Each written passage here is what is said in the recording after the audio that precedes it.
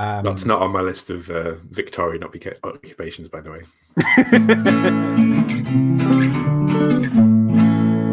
Hello and welcome. I'm Steve. And I'm Al. And I'm Brett. And this is Fools with Tools, a podcast for the happy hashtagger. So, a lot of you are already going to know this.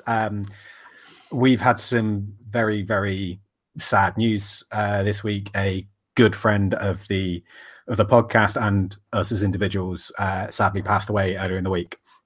So, if we're a little bit more somber than our normal jovial selves, then that's kind of why. I don't want to go too much into the details and everything, but if you don't know Sharon, Figment's maid on social media, she was a wonderful person, a huge part of the community, and meant a lot to a lot of people, especially within the Fools with Tools crew. So yeah, if we're a little bit more sober this week, that's why. That being said, we're still gonna try and do what we do as best as we can. I'm kind of sober. Yeah, I've only just started this one, so but yeah, so we're gonna go through like what we've been up to this week. It's probably going to be a lot shorter than normal, but Al, do you want to make a start? Yeah, I'll probably steal Brett's. I've been attempting to sleep for the past few days. It's been a bit of a challenge. But sort of yesterday, Saturday morning, I was like, I got up, I was like, oh yeah, right. I'm going to go out, I'm going to pick all the apples. It's going to be a day of kind of harvest and kind of, you know, real positive attitudes, and I'm going to pack all the wood away that's left from the table into the shack now that it's empty and all this stuff. And then it just torrential fucking rain from like 6 o'clock in the morning. So it just totally put shit to all my plans. So I ended up just weirdly taking apart a set of headphones because all the leather was starting to perish on them. And every time I put the headphones on, I was just covered in like little bits of leather. And I was like, I'll fix these up. And the more I got into it, it was just like a deeper and deeper pit of these are not fixable. Yeah. So I've now got two little ear modules, and I'm going to think about what to do with them. I think I might make my own set of headphones because the actual tech is really, really good. It's a really good quality pair of Sony like high definition headphones. Yeah, but it's just the physical part's fucked. So I'm going to try and repurpose them, or potentially try and put them into my ear defenders. I was going to say, yeah, you could have like a pair of actual really good quality headphone ear defenders. That would be cool. Yeah, that'd be very. Or you could do like a turn because you've got a wood lathe, haven't you? Yep. Yeah, you could turn like the outside shell and then put some foam bits on and have like some really comfy, like full wood headphones. Oh, nice. Yeah. Yeah, because the sound quality is great, but I need to just repurpose all the foams and everything in the headband. And I was thinking, do I come up with a whole new style and like, you know, reimagine headphones for something that suits my need? Do you know what you could do? Instead of, like, I know I said turn some really beautiful ones. Put them in my Jane hat. Yeah. I love my Jane hat. It's so comfy. It was cold today, so that's why I've got it on. But you could turn some like just like really simple blanks to actually fit them in, but then on the outside just have a massive set of googly eyes. So from the side, you look like your mascot. That's a good show. When you were doing that with your hands, Steve was doing your crazy 8-year-old symbol. I thought you meant and you could turn like Princess Leia hair. Yes, that would be the headphones. That'd be brilliant. That's been the limit of my my creativity this week. I've just started another new build. Actually, it's not going to be filmed this one because it's for my goddaughter. It's her birthday's coming up, and obviously, given the current situation, especially in Leeds, you're now no longer to visit anyone in a different household anymore. Yeah. So they're going to struggle having a birthday party. So I'm going to do them like some tents that they can have like sleepover in. Awesome. Her and her sister, and just some like really nice wooden tents with like canvas and lighting and stuff. Yeah. So, and what's nice as well, it'll hopefully be with the oak that's left over from the table. So it's like still part of our kind of friend group. And I've just started up the plans for that. So Nice. That's Weirdly enough, one of your previous spiffies, the Russian guy that built the big cabin, Advokomix. that's the one.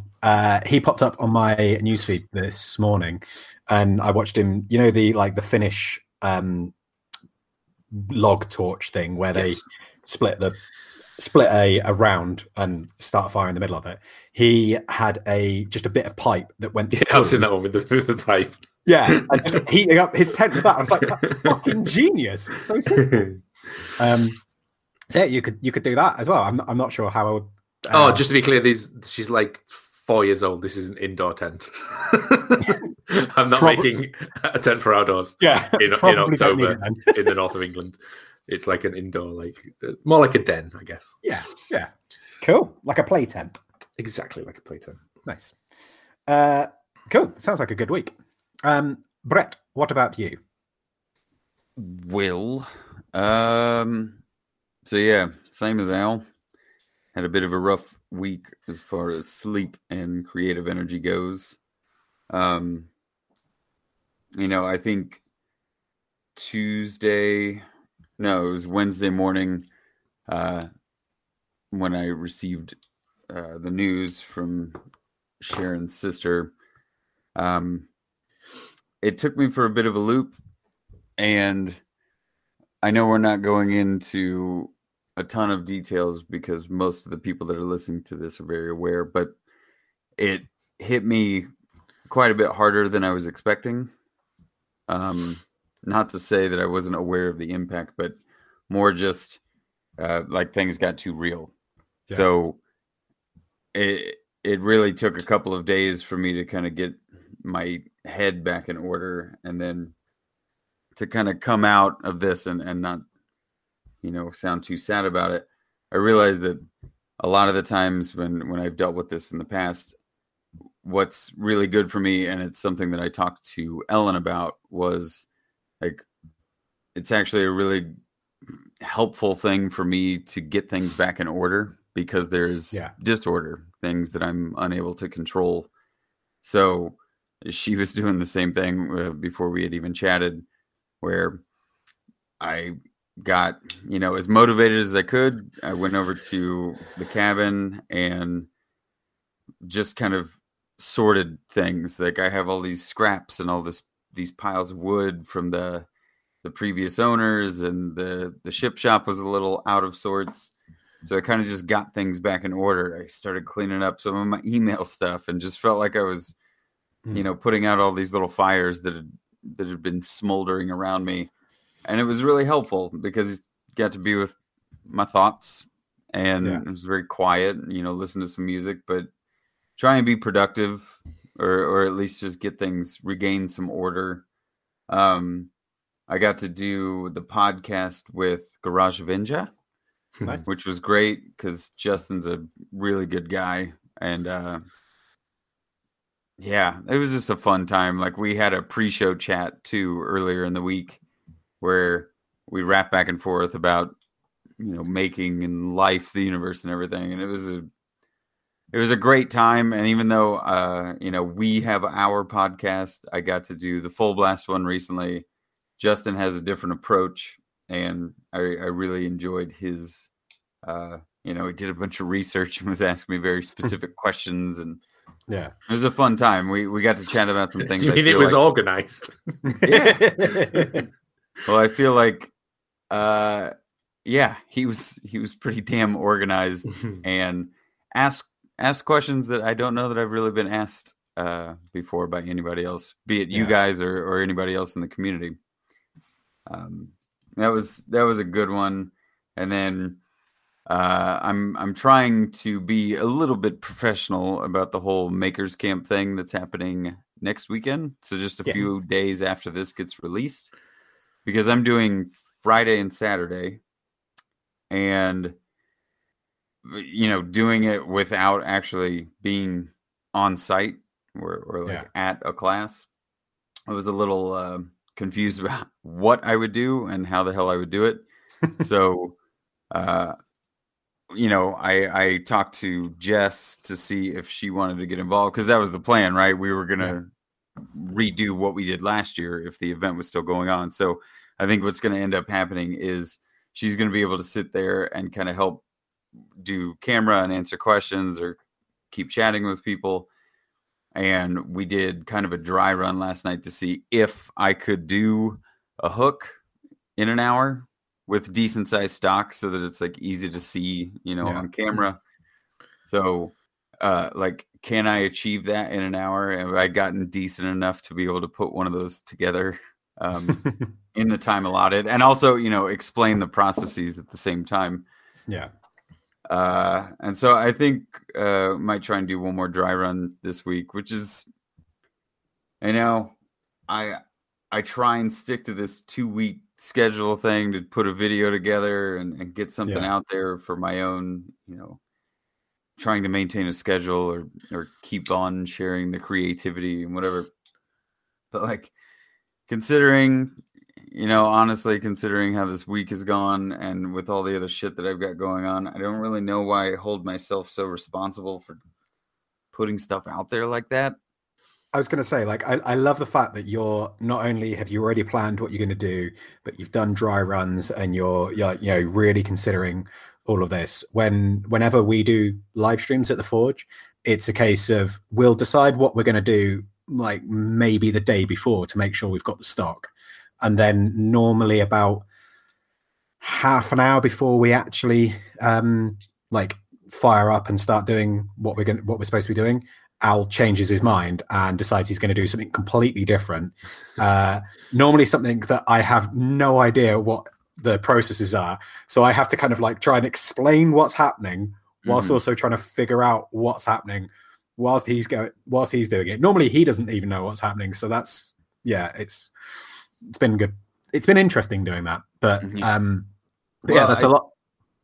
I was just going to say that's a lot of kind of pressure to put on yourself. And I think one of the great things about doing the live streams is they don't have to be completely polished. I mean, you look at when we did ours on the blacksmith knife, and Al just threw it from the forge and it landed in the quench tank. Yeah. I mean, I look, here's what's come out of this whole thing. I'm excited to do the Makers Camp. I like that we're all going to try and make this virtual thing happen, because it's unfortunate that we're not able to do the event on site. So I like that we're trying to wrangle everybody together to still have some fun and share with some things.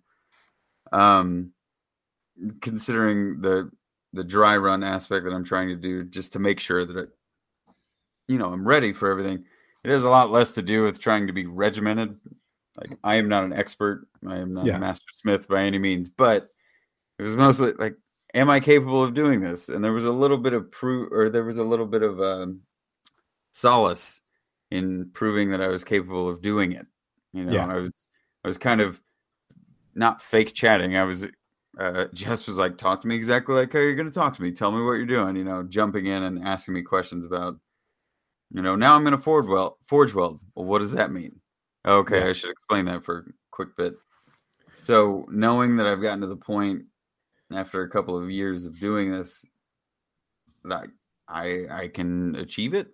Yeah. There was something really nice about that. I don't mean to keep harping on the fact that the last few days have been pretty shit. So it felt like a bit of a win. And, you try and maintain that good attitude amidst all of this stress and this nonsense going on around us. It was a bit of a reminder. I'm trying to say this on a positive note, that with everything else that's gone on specifically this week, and then the other garbage heap that's existed for the last couple of months, you got to take these moments to recognize that I spent the last couple of days putting things back in order. I get to feel a little bit better about my space and the things that I have control over. And then actually putting the hammer to the anvil last night and getting one of these things done, which, Steve, you have to understand this, that when you do these demos or you prep for these demos and you actually make the thing, you achieve it. So I got done and I was like, okay, how long do we run? She's like, there were a lot of hiccups and stuff, but an hour and a half. And I was like, okay, well, I can tighten that down a lot. but the hook itself that I made, I was like, that's what it's supposed to look like. Great. Yeah, I mean, I think people massively underestimate how difficult it can be to do something whilst explaining what you're doing, especially if it's not something that you do regularly. We obviously get a lot of practice at it at the festivals, but I don't know where it is. I've normally got it on my desk because I'm normally playing with it whilst we're talking. But somewhere I've got the first ever arrowhead that I made, and I did that after watching Joe and Al make a couple at one of the festivals, and then a couple festivals after. I was like, bollocks to it, I'm going to have a go. And I put the stock in and got it warming up. And literally, there was no one else around at the time. Joe had gone off for lunch. Al was looking after the shop, and there was no one waiting to do a have a go session or anything like that. So I was like, okay, I don't need to worry about anybody watching what I'm doing. I don't need to explain what I'm doing. I can just have fun. And I think like on the first heat, a few kids kind of turned up, and I was like, oh, it's okay. I can deal with that. And then like their parents turned up, and then because there was like 7 or 8 people there, more people started like coming over to see what was going on. So I'm having to explain how to make this arrowhead and like what I'm doing and what each process is and why I'm doing it like this and why I'm doing that, whilst also trying to figure out what I'm doing. And like got to the end, had something that looked fairly okay, considering it was the first time I'd ever done a socket and the first time I'd ever done the actual arrowhead style, which fortunately is basically just a pointier leaf. So I kind of knew that part of the process, but like being able to finish that and go like, oh yeah, here's this thing that I made, have all of them go, that's really cool. Well, thanks for doing all of that. But then none of them realizing that the entire time there was a voice in the back of my head going, fuck, fuck, fuck, fuck, fuck, fuck, fuck, fuck, fuck. At least it was keeping rhythm. Exactly, yeah. It's like fucking tires from space. There you go.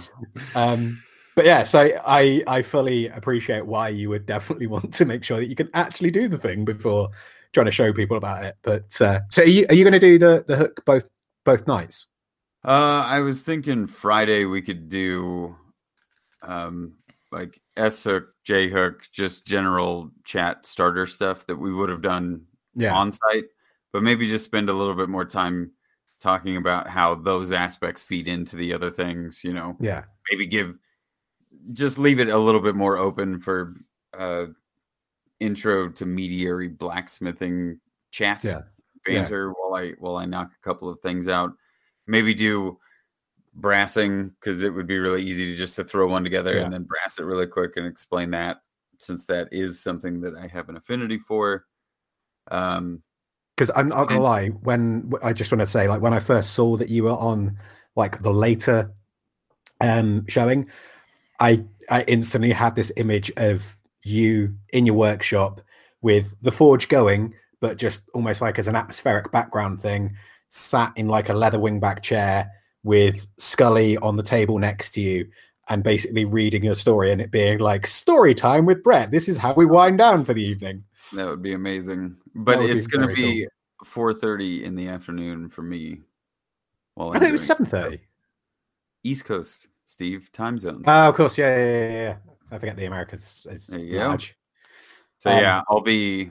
I looked at the weather app too, because I was like, please don't be 95 degrees. And it turns out I might luck out. I don't want to jinx myself, but it looks like here in a couple of days we're actually going to get that little bit of autumn swing starting to kick. So might be a bit more manageable. Either way, I wouldn't say that I got a ton of creative stuff oh my god.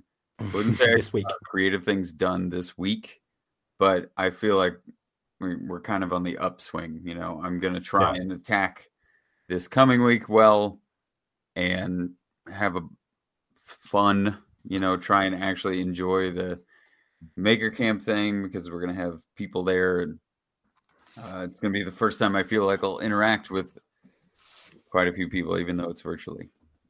Yeah. No, that's looking good, man. forward to all that and trying to fucking, you know what? Last bit. I'm sick of forcing myself to be productive for YouTube. Yeah. There's no reason. I have enough other responsibilities going on. And Have you seen Laura's video this week? Yeah. Yes, and it's fucking brilliant. It's so fucking brilliant. And maybe it's Yeah. a timely, you know, it's such a timely or necessary thing to kind of hear right now. But like, I've had enough talks with a couple of friends throughout the week just to chat about stuff that's been going on. Laura's video is another reminder that, at least for me, YouTube doesn't pay my bills. Yeah. So holding it in this super high regard, this super responsible thing of producing every 2 weeks, I have other things that will cater better to me either making income or feeling more productive, whatever it is. So this whole nonsense about this pressure of YouTube. Like, I have a sponsor who's, Raid sent me another message and was like, if you could get a video done by the 10th of October, you know, we'll give you a little bit of money. And I just sent an email back that just said, no, thanks. Yeah. Turning him down. I kind of appreciate that because, like I say, at the end of the day, you've got to take care of what matters at the moment, and rather than just going like, oh, I've set this task for myself and it doesn't matter to anybody but myself, but I need to get it done. It can be fucking detrimental to your health. Yeah, and there's more important things to focus on. Exactly. Yeah. But yeah, no, I mean, we're quite looking forward to our live stream thing as well, because we've been talking about doing a like a play day in the workshop for a while. Like, part of my ever changing role in the workshop has been to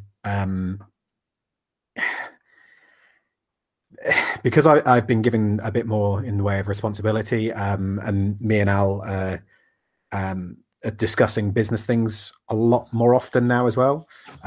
So part of the kind of thing is that if I see something that I think needs to change, I talk about it, and I will say, like, look, this is a problem, this is a way to fix it, let's try it, sort of thing. So one of the things that we're going to be doing this week is having a play day. So I've talked a little bit before about the fact that at the moment I don't actually get to do a huge amount of forging, because a lot of the stuff I'm doing is like the copper work or the assembly or office-based stuff and things like that. So for me, it's a chance to be able to actually get some time on the anvil again. But also for Joe, you know, he spends so much of his time making the same 3 or 4 products over and over and over again. And it's really stifling creativity. And even for Al, like Al only ever comes in and actually forges something when it's either we're really in the shit and, you know, he needs to come in on a Saturday and make a load of stuff, or it's because we've got a very specific thing that we, you know, like a prototype for something or something like that. But it's not very often he gets to come in and just forge for the sake of forging.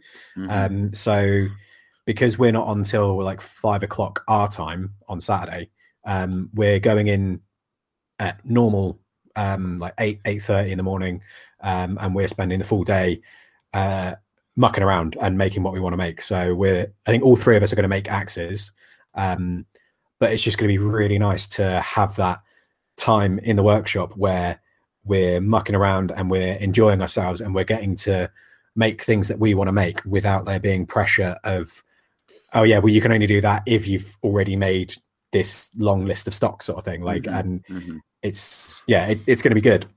But that also means that that's probably going to leak into what we end up doing for the live stream, because we had a plan for what we were going to do, but as per usual, that plan keeps changing. So I'm still not entirely sure what we're going to end up doing when we do our bit, but it will be fun, whatever happens. But hopefully it will be, hopefully everyone else will enjoy it as well. But yeah, so this week it's been shit, but it's also been very busy our end. Like, it started off on quite a good foot, I say good for like. If you haven't already listened, Alex, my boss, was on the Full Blast podcast. It was a brilliant job too. Yeah, really, really fun. There was a couple of things that I wasn't sure if he was going to talk about that he did, and there was a couple of bits that even I didn't know about him. So Jeff's done a sterling job on that. I thought you meant like that you didn't have a chance to edit. Like, no, Al, don't say that. Yeah, don't talk about those things. But there was a few things where I was like, don't mention that thing and don't talk about that story. But even he afterwards was like, I did drink an entire bottle of wine. Like, he was halfway through a bottle of wine before they even started recording. And he was like, yeah, I kind of thought about it the next day and was like, oh, maybe I shouldn't have said that. So it's fine. It's fine. And having listened to it, it was really enjoyable. And I don't think there's anything that people don't already know about him, sort of thing, in terms of bad stuff. But that was good. Specifically, the amount of, horrible stories or personal growth that he went through. Like, yeah, my takeaway from it was, wow, you went through all of that and came out on the other side to be, the person that I met a couple of years ago. I didn't have any expectations that that's what he had gone through, but man, what a genuinely awesome human to me, having gone through all of that. Yeah, I mean, I think that's one of the fun things in the workshop is there's quite often comments and jokes that Al will make referring to things that he's gotten up to in the past, and he'll make the joke. It will go straight over Joe's head because Joe just has no concept of what he's talking about, and I'll just give a little like wry smile or laugh, like yeah, those were the days. It's like, let's carry on and work and not talk about that anymore. But yeah, it was good. But obviously, because it's Al, he didn't have a mic or headphones or anything to record with, so I had to run over at 7:30. They were recording at 8, so I had to run over there at 7:30. Took my my setup for him, but he'd left his charger in the office. And we were going back and forth. And he was like, well, I could just do it on my iPad. That's got a charge. I was like, no, because that doesn't have a mic. And you can't plug this mic in. And trying to teach Al about technology was a nightmare. That's why a random, 40 minutes into the podcast, I suddenly appear, because I'd had to leave his house, go back to the office, take it back to his house, drop off the charger, and then go home. Nice. So, yeah, if you're wondering why I suddenly appear in the podcast, it's just because Al's an idiot. But yes, we did that. We've been trying to we wanted to get a newsletter out for the beginning of September, and obviously we didn't even start working on it until last week. So we've been doing a lot of back and forth about that, and because Al wasn't entirely sure what he wanted to do with the newsletter or anything, there wasn't really a plan about how to do the newsletter, and it almost became this whole thing of paralysis by analysis, like, well, we've got to figure out this and we've got to figure out that and we've got to figure out this other thing. So on my kind of office day, I just went, right, fuck it. I sat down, logged into the thing that we're going to be using, and just created a completely false newsletter that was just a bit tongue-in-cheek, just putting in all of the possible things that we might want to talk about, little brief descriptions, little photos, just so that Al could get an idea of what it is, how it could look, and all of that. And even had to get into Illustrator and had to message Al to vent frustrations about how fucking annoying Illustrator is when it comes to fonts, and create like the little header and footer things for it and everything as well. And sent that over to him. And the message I got back was basically, why the fuck am I supposed to write this newsletter when you can do it so much better than I can? I was like, you're just supposed to write the words. I can do the rest. Just do the words. I mean, I know you're kind of messing about just like knocking up a fake one and just struggling to kind of even just get it to work and lay it out and the content and stuff. But just from experience, things like a newsletter, it's less about the actual letter itself and just more about the interactions you get. Yeah. So almost like the content is kind of irrelevant. It's just that you're reaching out to someone, chances are you've got their email address, chances are they know who you are, and there will be some form of interaction. Yeah. So stressing about like Brett, you were saying earlier, like worrying about getting a YouTube video out on time. It's like creating these unnecessary like targets for ourselves. Just the fact that the newsletter exists and it's going to someone is already like 95% of the challenge. Yeah. Because the person receiving it's not going to be like, oh, Jesus Christ, Steve, you've not set that type very nicely. You know what I mean? They're going to be like, let's have sending it to you. Yeah, well, yeah, let's send it to me, then I'm going to be a dick. But they're going to be like, oh, wow, there's a class on, or they're doing a live stream, or look at Al's new range of extremely well informed steak presses. You know, the things that the people receiving it are not worrying about the things that you're worrying about. Yeah. So it just try to tie in with kind of the theme of the conversation so far. It's like, don't stress it as much. Yeah. Yeah. I mean, and that was kind of what I was trying to get across to him is like, I can knock this up pretty quickly, fairly nice looking. And there are certain things that I'm going to stress about and I'm going to think about that he wouldn't. But if he gives me the information that needs to go in there, I can tie it up. I can make it look good. I can worry about all the things that he doesn't need to worry about and send it over to him for kind of the final tick sort of thing. And then it can get sent out really quick and simple. And I think it was just this thing where we built it up so much and it was just completely unnecessary. So yeah, there was that. We've also done a little bit of filming this week. So the next Forge video, speaking of not putting things out on YouTube, the next Forge video will be coming out sometime next week, probably around the same sort of time as this, depending on how quickly I get the edit done. But it's all to do with, so we made the barbecue carving set. So a decent sized meat fork, a full steel knife, and used it on the barbecue. And we've collaborated with a guy called James Wetlaw, who's a friend of the Forge, and he runs this thing called Cabrito Meat, who are a goat seller.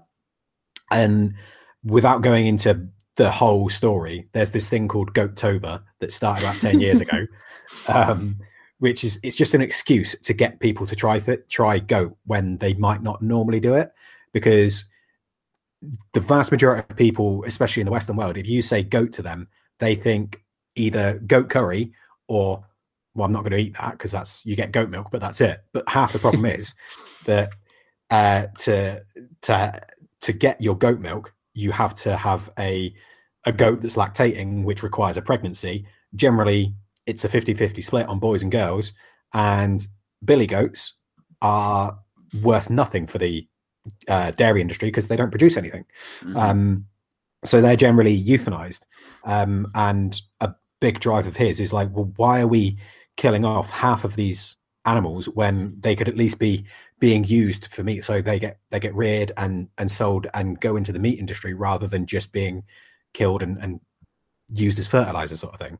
Goat's like the most economical way to produce meat as well in terms of yield per like energy input.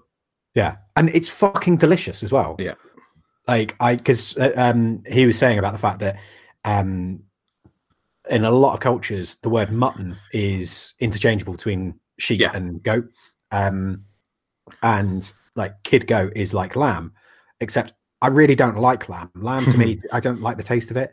But goat tastes it's so fucking good. It's weird. I've actually encountered the opposite of this in that I've wanted to eat goat, but in the UK a lot of goat is actually just mutton. Yeah. So if you go to like a Caribbean restaurant and it's curry goat on the menu, it's not. It's just old sheep. Yeah. It's the actual opposite problem. Like I'm having to try hard to find goat, whereas this guy's obviously trying hard to sell goat. So yeah. I'll send you a link to his website though, because no, it looked great. The stuff that you were grilling up, it's so nice, and it's all delivered as well. So they just chuck it in a box, and it lasts really well. I mean, we had some delivered to the Forge, and you just kill it yourself. Yeah, but it was still cold when it got there, so it was great. But yeah, other than that, I got to do some striking this week, which was fucking great. Was that for the tools? Yeah. It looked like you were enjoying yourself a little bit too much. And props to Joe for like repositioning each time because you were just wailing. Oh fuck yeah! Well, this is the thing is because normally when it's like Smith and striking, it's like strike, reposition the tool, check it, make sure it's okay. Right, okay, go again, and it's kind of like it's vocal. And a big pause. And it's a real big pause. But this, it was just like, I mean, I don't think it was actually in the clip, but Joe just said like, right, fire at will. So okay, and then just got to wail on it as much as I wanted. And you can see how much abuse the tooling had taken because that bit of round bar that had a really flat spot on the top by the end of it was H13, and it was like, I feel quite good now. I've dented some H13. So yeah, that was great fun.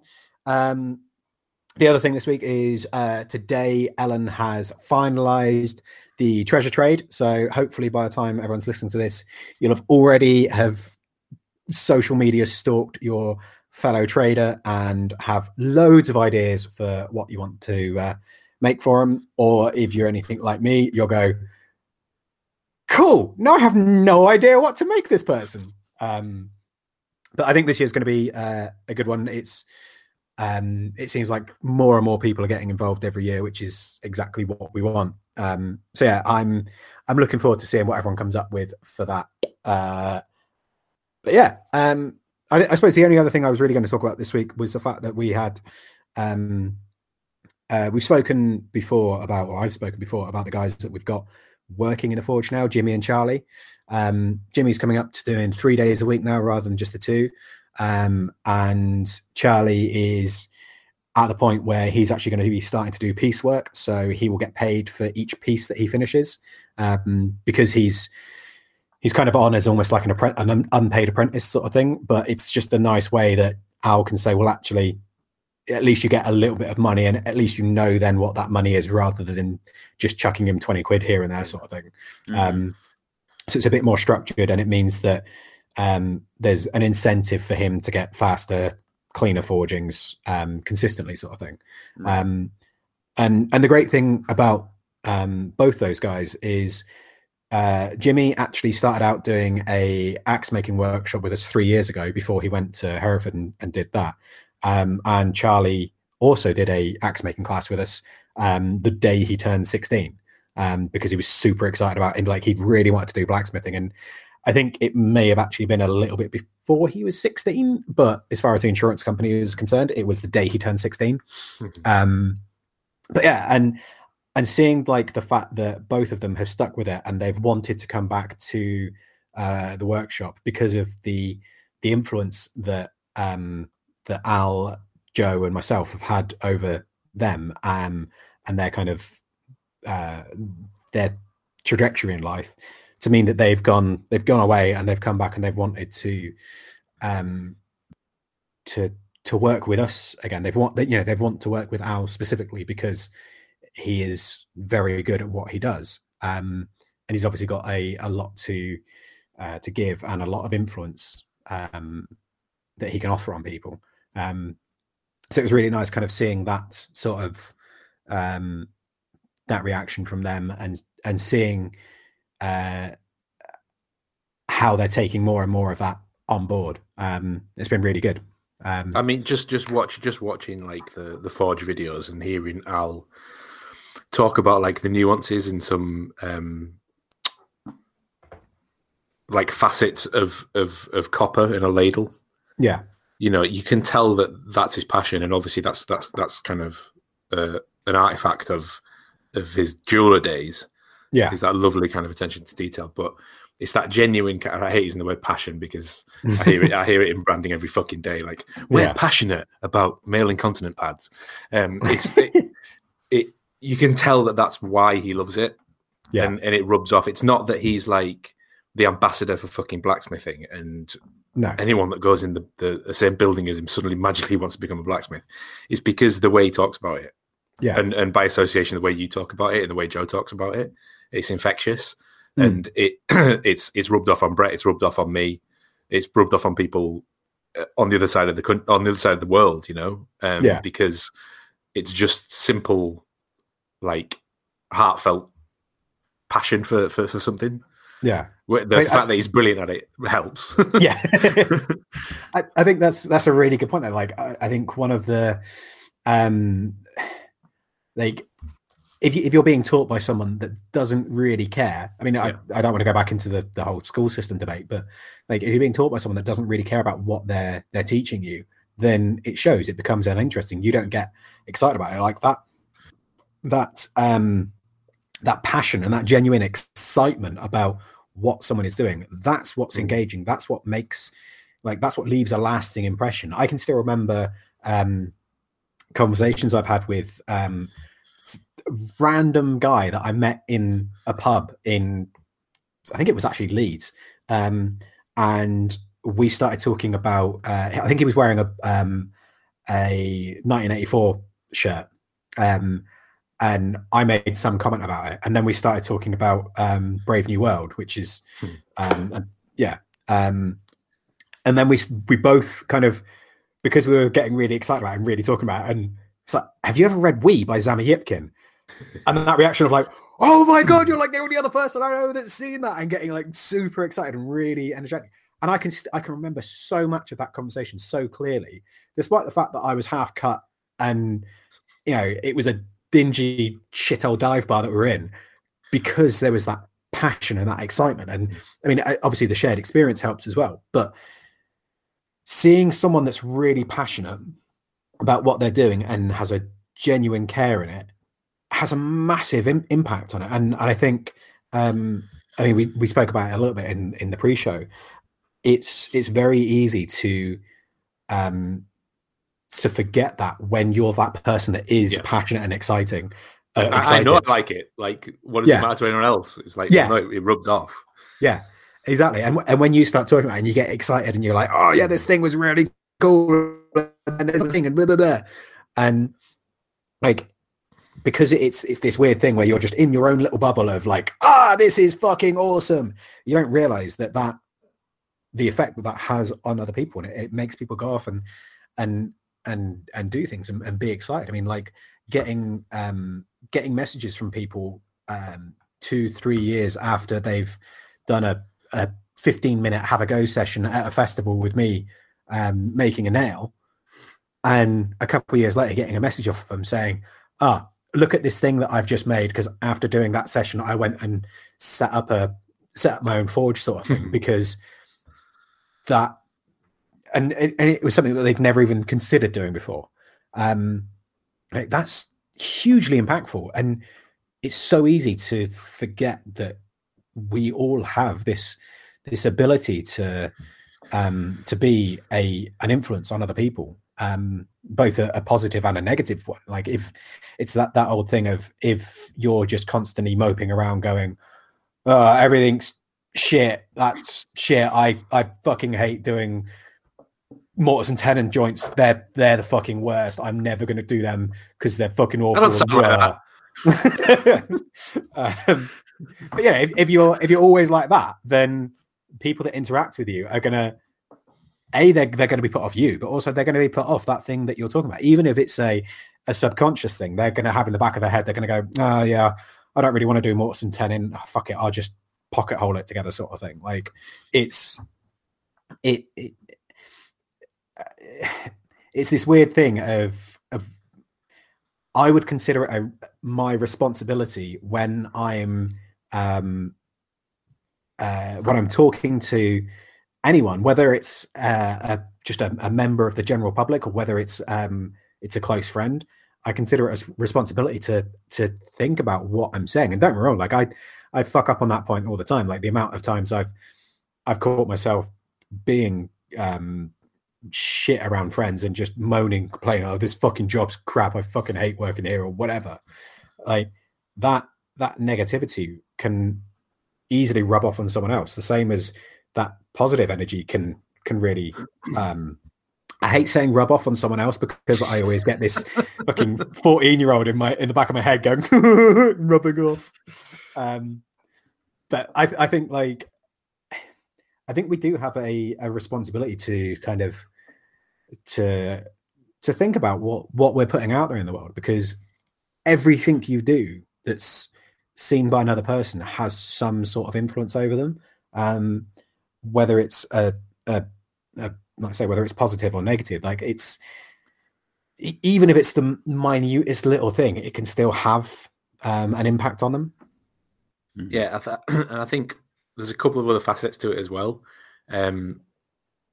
If you're like passionate about something, if you care about something, if you love something, that can rub off. If it's something boring and the other person doesn't like it or care, it doesn't matter. You know, Brett, there's many a time you've kind of just shunned people off because, you know, maybe this isn't for you. Maybe this channel is not for you. And rightly so, because you can't please everyone all the time. There's also like, are you good at it? You know, are you good at it? And I mean this from both sides of it. You're good at it and maybe you don't know, and someone just seeing you be good at things is an inspiration and rubs off on them. Like me just taking things for granted, like knife skills. And then having people like reach out to me like, oh my God, how do you do that? And it's just something that like is almost muscle memory to me. And it's not even anything I would think about, or, you know, flavor profiles or design something, you know, it's just second nature. But like, know your audience. Not everybody, I think I alluded to it last week, that I just assume too much. I assume everyone is as good as me at everything, and everyone knows everything that I know. So I'm always just kind of taking everything for granted. But there's a third facet as well, and it's just like, do you believe it? Because you don't have to be good at something to influence someone. No. And this was a real kind of penny dropping moment for me at Jimmy's at the blacksmithing class. Like the fact that I was even allowed to help teach a blacksmithing class. And I'd been on an anvil twice in my life prior to that. Because it wasn't because I was good at blacksmithing. I had absolutely no skills.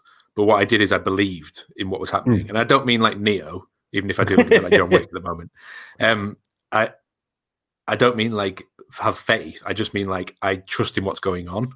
Yeah. I trusted in what Rory was doing. I understood it. Yeah. And therefore, like the belief in it was passed on to others. So it sounds a bit like a cult. It sounds a bit religious. That's not what I'm getting at. This isn't like join the fucking Illuminati. Don't feel that you just have to be good at something to have an effect on people. Yeah. You can either be passionate or believe in it, and it will have the same effect. You can spread messages. You can reach out to people, and you can talk to them even if you're not an expert.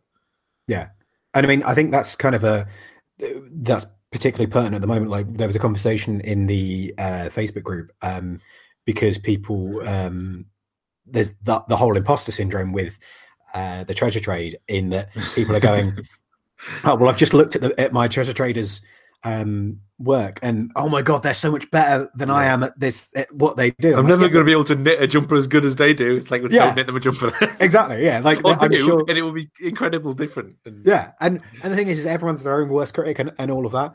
But like I can remember not so long back, Rich Martin, Woodseats, did a blacksmithing course, and I love Rich, but I think it was the second time he'd ever been on an anvil. I think he'd done like one have a go session or something like that before, and he made a thing, and it was great. Like for a first timer, it's still fucking you. Like anything you can do on your first attempt is always gonna get a thumbs up from me.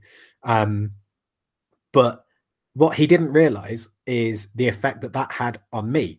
That made me go, oh, fuck yeah, that's really cool. That's actually made me really want to go out and fire at the forge and do something, because he was so excited. He was so happy. He was so proud of himself for actually getting to do this thing. It's like, you don't need to be the best blacksmith, the best joiner, the best ceramicist, the best glass blower, the best whatever. You just need to be excited about what you're doing, and it can have a huge impact. I mean, it's like it's funny you say about you teaching on Rory's class. Like I would consider myself to be a fairly good blacksmithing teacher. I do not consider myself to be a pretty good blacksmith. I'm fucking awful at blacksmithing, but I can teach it because I I can put things in a way that people understand. I can do this, but mostly because I get excited about it, and I get excited about seeing that moment of recognition in someone's face when they go, "Oh shit! Now I understand why you hold the hammer like that, or why you do this, or I understand why that mistake kept happening now." And being excited and passionate about that is what makes me a good teacher, not the fact that I'm a great blacksmith, because I'm not. And I think far too many people get so caught up in this idea of needing to be a master craftsman or a master whatever, and being able to produce the perfect joint, or as in woodworking joint, not as in roller, like the perfect thing, that they forget that that's not what the vast majority of people are interested in. Most people are just interested in the process and being able to have a go at a thing. Like that's the influence there. Yeah. Well, I think the example that we're using of say Alex, especially having listened to the podcast, one of my favorite parts, which I don't know if it was just timing thing, or if I'm projecting my own week on this, but he mentioned like the old ways of doing things, and how there was this, I don't think it was the axe making guys, like the Grunsforth Brooks guys, but he and Jeff had a quick little moment where Alex was saying, the old ways of doing things, the way that the old craftsmen approached and how they talked and interact with you, or whatever, how it was a bit condescending, or you have to be this good to talk to us. Yeah. And then Jeff is like, "Oh yeah, that's a Abana over here," Yeah. I'm not going to say I know a lot about Abana as a,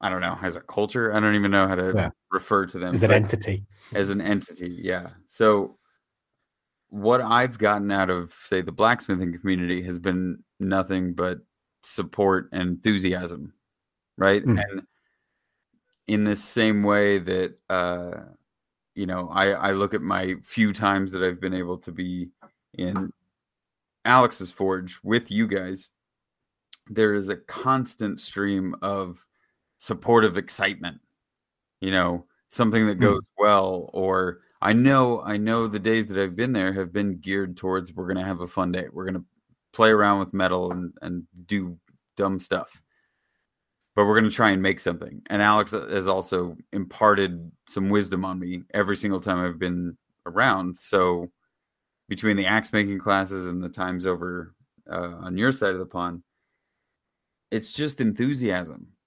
Like I don't get the same enthusiasm and positivity out of, say, these older, saltier, more traditional, or like more of that attitude of you have to be this big to talk, or to impart your wisdom on anything.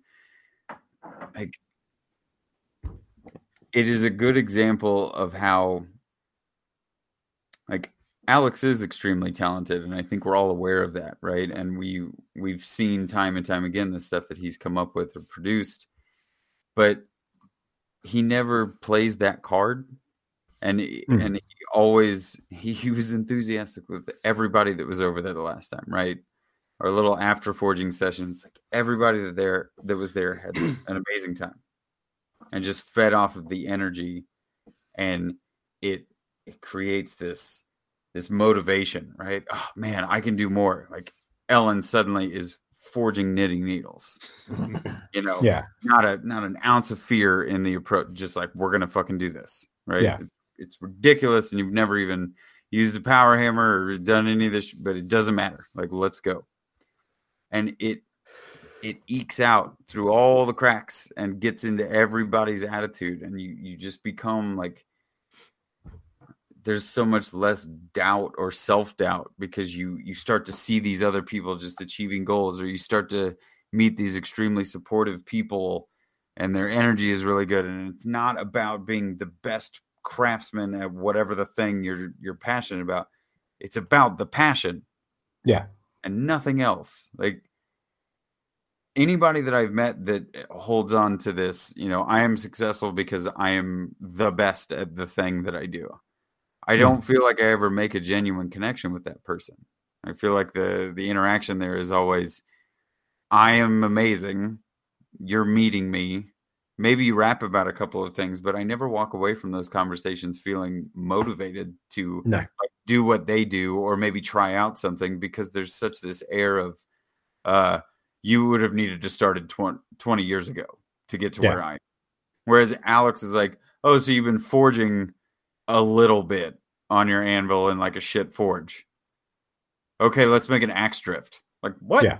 He didn't. Yeah. I know it's kind of ridiculous by craftsman standards, like, hey, you should maybe make 100 nails before you do the next thing. But Alex didn't care because he was embracing my passion for it. Yeah. And then you helping me through everything and like constantly making suggestions how I could get better, more efficient. I hit a moment last night of working on the hook thing where, I was just starting to talk the process out, and Jess was like, okay, well, why do you start with that side as opposed to the other? And I go, well, because Steve told me that if I'm doing this forge welded barb thing, I should start with that, because if I don't get that correct, there's no use doing the rest of it. Or if I start on the other side of it and get everything perfect and then cock up the forge weld, I've just ruined, all the work that I've done. So even these little moments where, like, you were never mean. You've thrown some shit my way just as a friend of mine, of being like, oh, you're teaching a class? You really think you're a teacher? Well, piss on you, because I do think I can communicate my passion well, or I understand certain processes well, but no, I'm not going to show you how to do mortise and tenon joinery on steel, making, fire forge stuff all the time. Yeah. But I can make an S-hook, and I can probably tell people how to do that. Yeah. But I say that as like, you were always just kind of ribbing me about it, because it was like, you understood that I was passionate and I wasn't going to stop. Yeah. And it was never you throwing judgment my way. You were always willing to share your knowledge with me so that I could hopefully continue spreading that outwards. Yeah. And like, obviously there's always an element of just giving you shit for the sake of giving you shit. But you have to. It's never a case of, you're doing this wrong, I don't think you should do it anymore. It's always a case of, I noticed this one thing, maybe try working on this, or maybe try doing it in this way, or whatever. Like, it's that whole thing of constructive criticism. If you see someone that's got passion and that actually wants to progress and do something, like and the fact is, you'll listen. If I'd have said to you, oh, well, actually, when you're doing it, why don't you try doing this instead, like the ball peen thing, like, right, well, why are you using that side of the hammer? Turn it over, use that side. Well, because it's smaller and it doesn't make any sense. And then explaining it to you, and you going, oh, okay, let me try that. Trying it and going, oh, fuck, that works. That's brilliant. Yeah, thanks. That helps. As opposed to some people that you turn around and say, right, well, try doing it this way because that's whatever. And then going, no, fuck you. I know what I'm doing. I'm just going to carry on doing it like this, or just completely flat out ignoring it. And people that actually have passion and that actually want to learn and progress tend to be a bit more willing to listen, I think. No, but it's so beneficial. And maybe it's something that we just overlook. It's almost like what Al was saying earlier. There's some similarities where, so often do we not pay attention to the things we are good at, or the things that we're able to share with other people. And I think about some of these events specifically, right? Because it's one thing to be in your shop and make a YouTube video and we all share it around and but there's so much stuff that is unseen or behind the scenes that it's maybe not even the fact that we don't want to share it. It's just that, for the sake of making a video or something digestible, we don't just have the camera running all the time to see either the wins or the mistakes. Or I have a weird tendency that even when I'm by myself, if something goes right, like really goes right, do a little happy dance. It was in the workbench video. The camera was running, the one that I did just recently. The camera was running, and I just kind of like a couple little happy steps because I was like, holy shit, it worked the way that I wanted it to, right? Yeah. So, from an outsider's perspective that doesn't know me at all, who's just maybe seen this video, it's a random thing, like, they don't understand that the achievement like that there's no translation that, like, I'm amazing at what I do and see how perfect this worked out. Now, I'm trying this the same as everybody else. The thing is, you will never be able to stop me from being passionate or challenging myself and then trying to achieve these goals. Now, at these events, which is where I started this comment, but these events, I feel like the people that got the most out of the events were the ones willing to, like you said, listen and be open to things, but be willing to share back and forth, regardless of where you stood on the craftsmanship hierarchy. Oh God, yeah. I can't. I've been to not a lot of them, but I've been to a handful of events where it definitely feels like you're not allowed to voice your opinion, or you're not allowed to try anything maybe slightly different because we have to maintain who the boss is or who the teacher is, and instead of embracing the creativity and the passion, it's a little bit more about churning it out. Again, not to go back to the school system things, but it's such an old way of thinking about things. I feel like I have gained more from fewer people that are passionate, right? It's the quality over quantity thing. I have gained loads more in enthusiasm or passion, or they've rubbed off on me in some way, more so than the educators I had in the past, or these events that I've put myself in to learn something, and I end up learning from the janitor who starts talking to me about how well his broom handle is made because he made it himself. Might as well have just paid the $200 to go and hang out with that person. I probably would have learned more. Yeah, I mean, like, also they have a good attitude and they clean up after everybody. Yeah, there is this weird thing, and thankfully nowadays it's starting to, at least in my experience, it's starting to dissipate a bit more. But this thing of, well, you have to have this qualification, or you have to be recognized by this guild before people will take you seriously. And it seems more and more that people are letting their work speak for itself. I mean, especially with social media, like now you can be recognized as being a fantastic craftsperson of whatever material you use, based on the fact that actually you put your work out there and people see it and people appreciate it. And people might not be able to afford to buy a piece of work that you've done, but they at least appreciate and follow it. Whereas before, it was always a case of everything that was seen by the general public was put out via one or two guilds of whatever craft it is that you're using. And I think that's kind of going now, because like the guy that taught me one of the last classes I did, he was a before I got into blacksmithing properly, he was I can't remember what it was, but like a gold certificate from BABA or from the Wessex Blacksmiths Guild or something like that. Bronze swimming certificate. Yeah, certificate. Exactly. But he had this certificate to show that he was a very good blacksmith.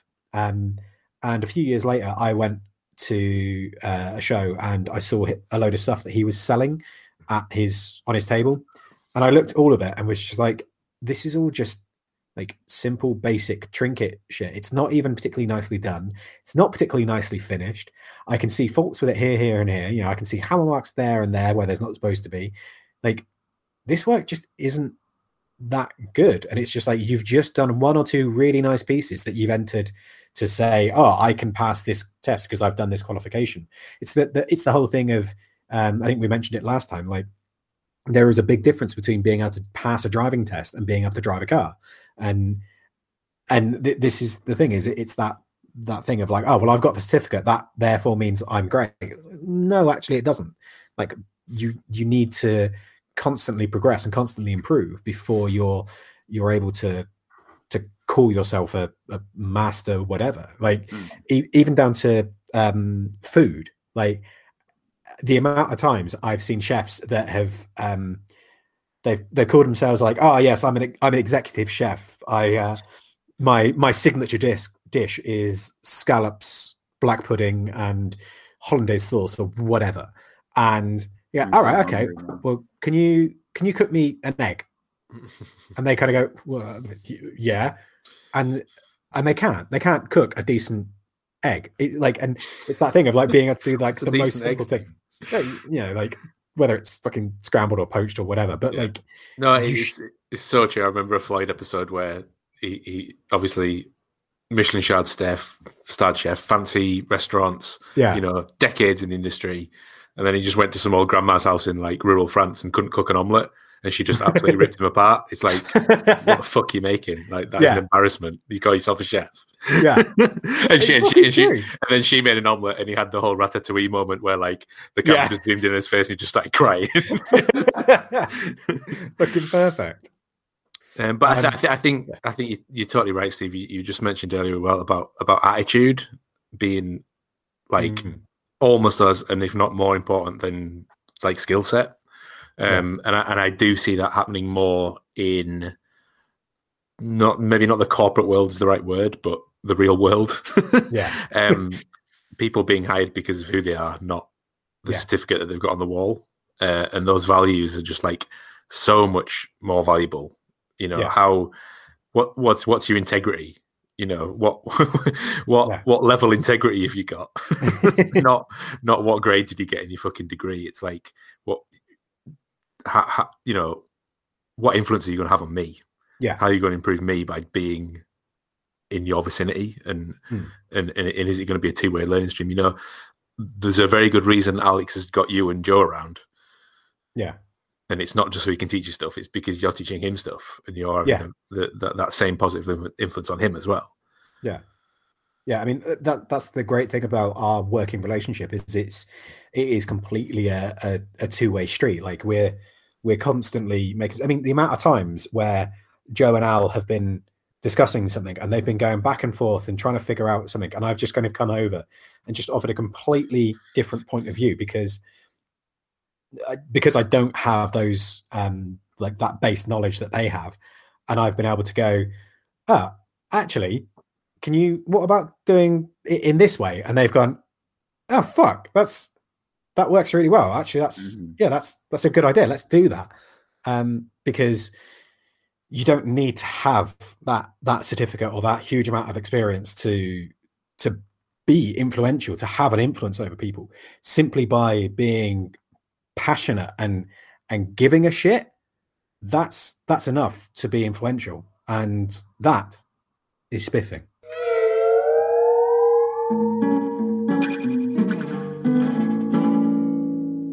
People that we think that are spiffing. So, this week we're going to do something a little bit unusual. Rather than going around and talking about who we think is spiffing, we're just going to spiff the concept of going out and trying to have that positive impact on people, and what a difference it can make. So as kind of, I guess in memory of our friend. So, go out there, leave silly comments, message people, get involved. It's a good thing to do. And yeah, just go get involved. I think it's like a pebble in the water, right? Without using a terrible cliche, it might seem like a little thing, but looking back over the past few days of kind of how you can affect people around the world in a really meaningful way, maybe not in the biggest way and in the most impactful way, but in a really meaningful way.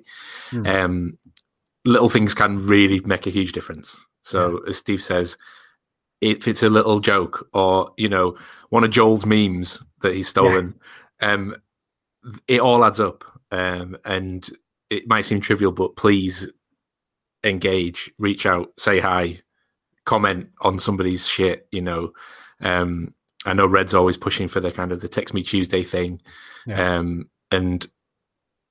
it does make a difference. I mean, the amount of messages we've had to us three, just rambling bollocks every week, saying that even a little throwaway comment or a joke or a reference that one person would get, it would make a tiny little bit of difference in their day and make them see something a little bit different. I think it is worth a while.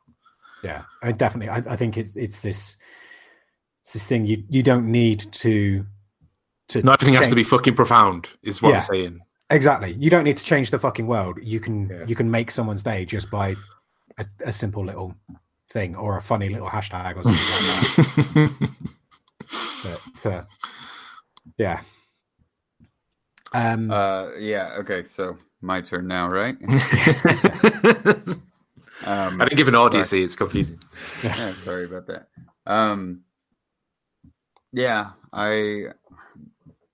After this week, it's been a lot of trying to focus on not being hypocritical with the stuff I've said in the past. I know I have brought up things like, the make your life attitude and the positivity and trying to share the good vibes. Like, I guess more so now, it's even more motivating to be like, man, there are just good people out there that do not yell and scream at how amazing they are. They make no point to try and put themselves above anybody else. And if anything is a massive example of what kind of good people exist in this world, it's someone like Sharon that was willing to give you not only the shirt off her back, but any tool, any advice, anything. Would absolutely bend over backwards to do anything to help anybody if she could. And we're all seeing it now, that the amount of people that she's affected or touched at some point or been influenced by, like, it is outrageous to know what somebody can do with a short time. I'm not trying to, reference the unfortunate stuff that happened, but think about it. Like, I knew her very early on in my YouTube career, and really it's been about 2.5 years, and it gutted me. But I have to look at the flip side of that and go, I've known people for 20 or 30 years that, I just don't feel like they've had so much of an influence or an impact on, like, whatever our friendship is, whatever kind of hilarious adventures we experienced together between, working at Jimmy's place, or she'd come up and pick up Jocko and we'd get to see each other, or everybody left after one of the classes and I helped her get all the steel ready for her forge. We spent a couple hours like cleaning and then cutting steel so that she could make a forge. That came out of her taking the class, which came out of meeting Rory, which came out of meeting you guys through the zombie challenge. Like, think of how all of this stuff has influenced every other event and decision and friendship and everything. It's mind-boggling when you try and break it down like that. And this has been like 2 to 3 years for me. Yeah. I do not want to forget how meaningful and how important those aspects of my life are. It's why I made the kind of giggly joke at the beginning where it's like, I don't care about putting out a YouTube video. I'm dealing with enough other stuff right now. I'm not going to make that something that hangs over my head. I care too much about so many other things going on, and they're so much more important at the end of the day. So I want to know that the whole positive vibes, everybody trying to maintain good attitudes, be helpful, be, aware of the people around you when they're either going through the rough time or the good time. Celebrate the wins, try and be supportive during the bad shit. Yeah. It's only going to help all of us. And like, man, you never know what could happen tomorrow. It's fucking horrible shit happens on a regular basis. Why not make the best of it while we're here? It's super cliche, but it is so true. I mean, I think like you say, it's It's amazing the impact that you can have on other people, and I think it's important to not forget that, and to allow yourself to get involved, and to rather than deciding, I can't make a difference, let other people make that decision. Put yourself out there, be kind, be helpful, be involved, and share your shit with other people. Like, just fucking get out there, because that's what it's all about. That's why we're all here. I'm not going to bother going into everything else. I think the only thing I will say is, one of the great things about this, as in the podcast, has been we've got the Facebook group and the Discord channel, and they're great ways to get involved with things. Like the treasure trade, again, it's a fucking brilliant way to get involved. I'm not saying that, you should definitely join ours or definitely join whatever, but find a group of people that you feel like-minded to, and yeah, get involved with them, because it really can make a huge difference, not just to yourself, but to many other people. I think the treasure trade is really poignant on that matter, Steve. Like any letter, and it's not just about writing a hashtag. Any correspondence with a person that you didn't know before, and suddenly you can kind of open up to, is so profound, and makes like I've got shells of shit for people from around the world that sent me, and every single one of them means something. So don't think that like, oh, I didn't want to send you something. It's just like a goofy little note or a goofy little letter or a sticker or something. It all adds up, and it's always worth it. Yeah, I mean, like, to just give one last example, the best thing about the first treasure trade that I had is the connection that I made with Pete, and the fact that I now know the guy, and he now feels comfortable to, if there's a group setting, he can come up and he can chat, and the fact that I now feel fortunate enough that I can consider him my friend. Pete's a fucking great guy, and I wouldn't have got to know him without getting involved in the treasure trade. The same with Fern last year. Like, the absolute best thing about Fern's gift to me, obviously the gift itself was brilliant, but she also included a little almost like a private vlog with a tour around her workshop and just a little bit about her. And I don't interact with Fern anywhere near as much as I want to, and as much as I should, but every time I do, it always makes me feel good. She's a fucking great person. No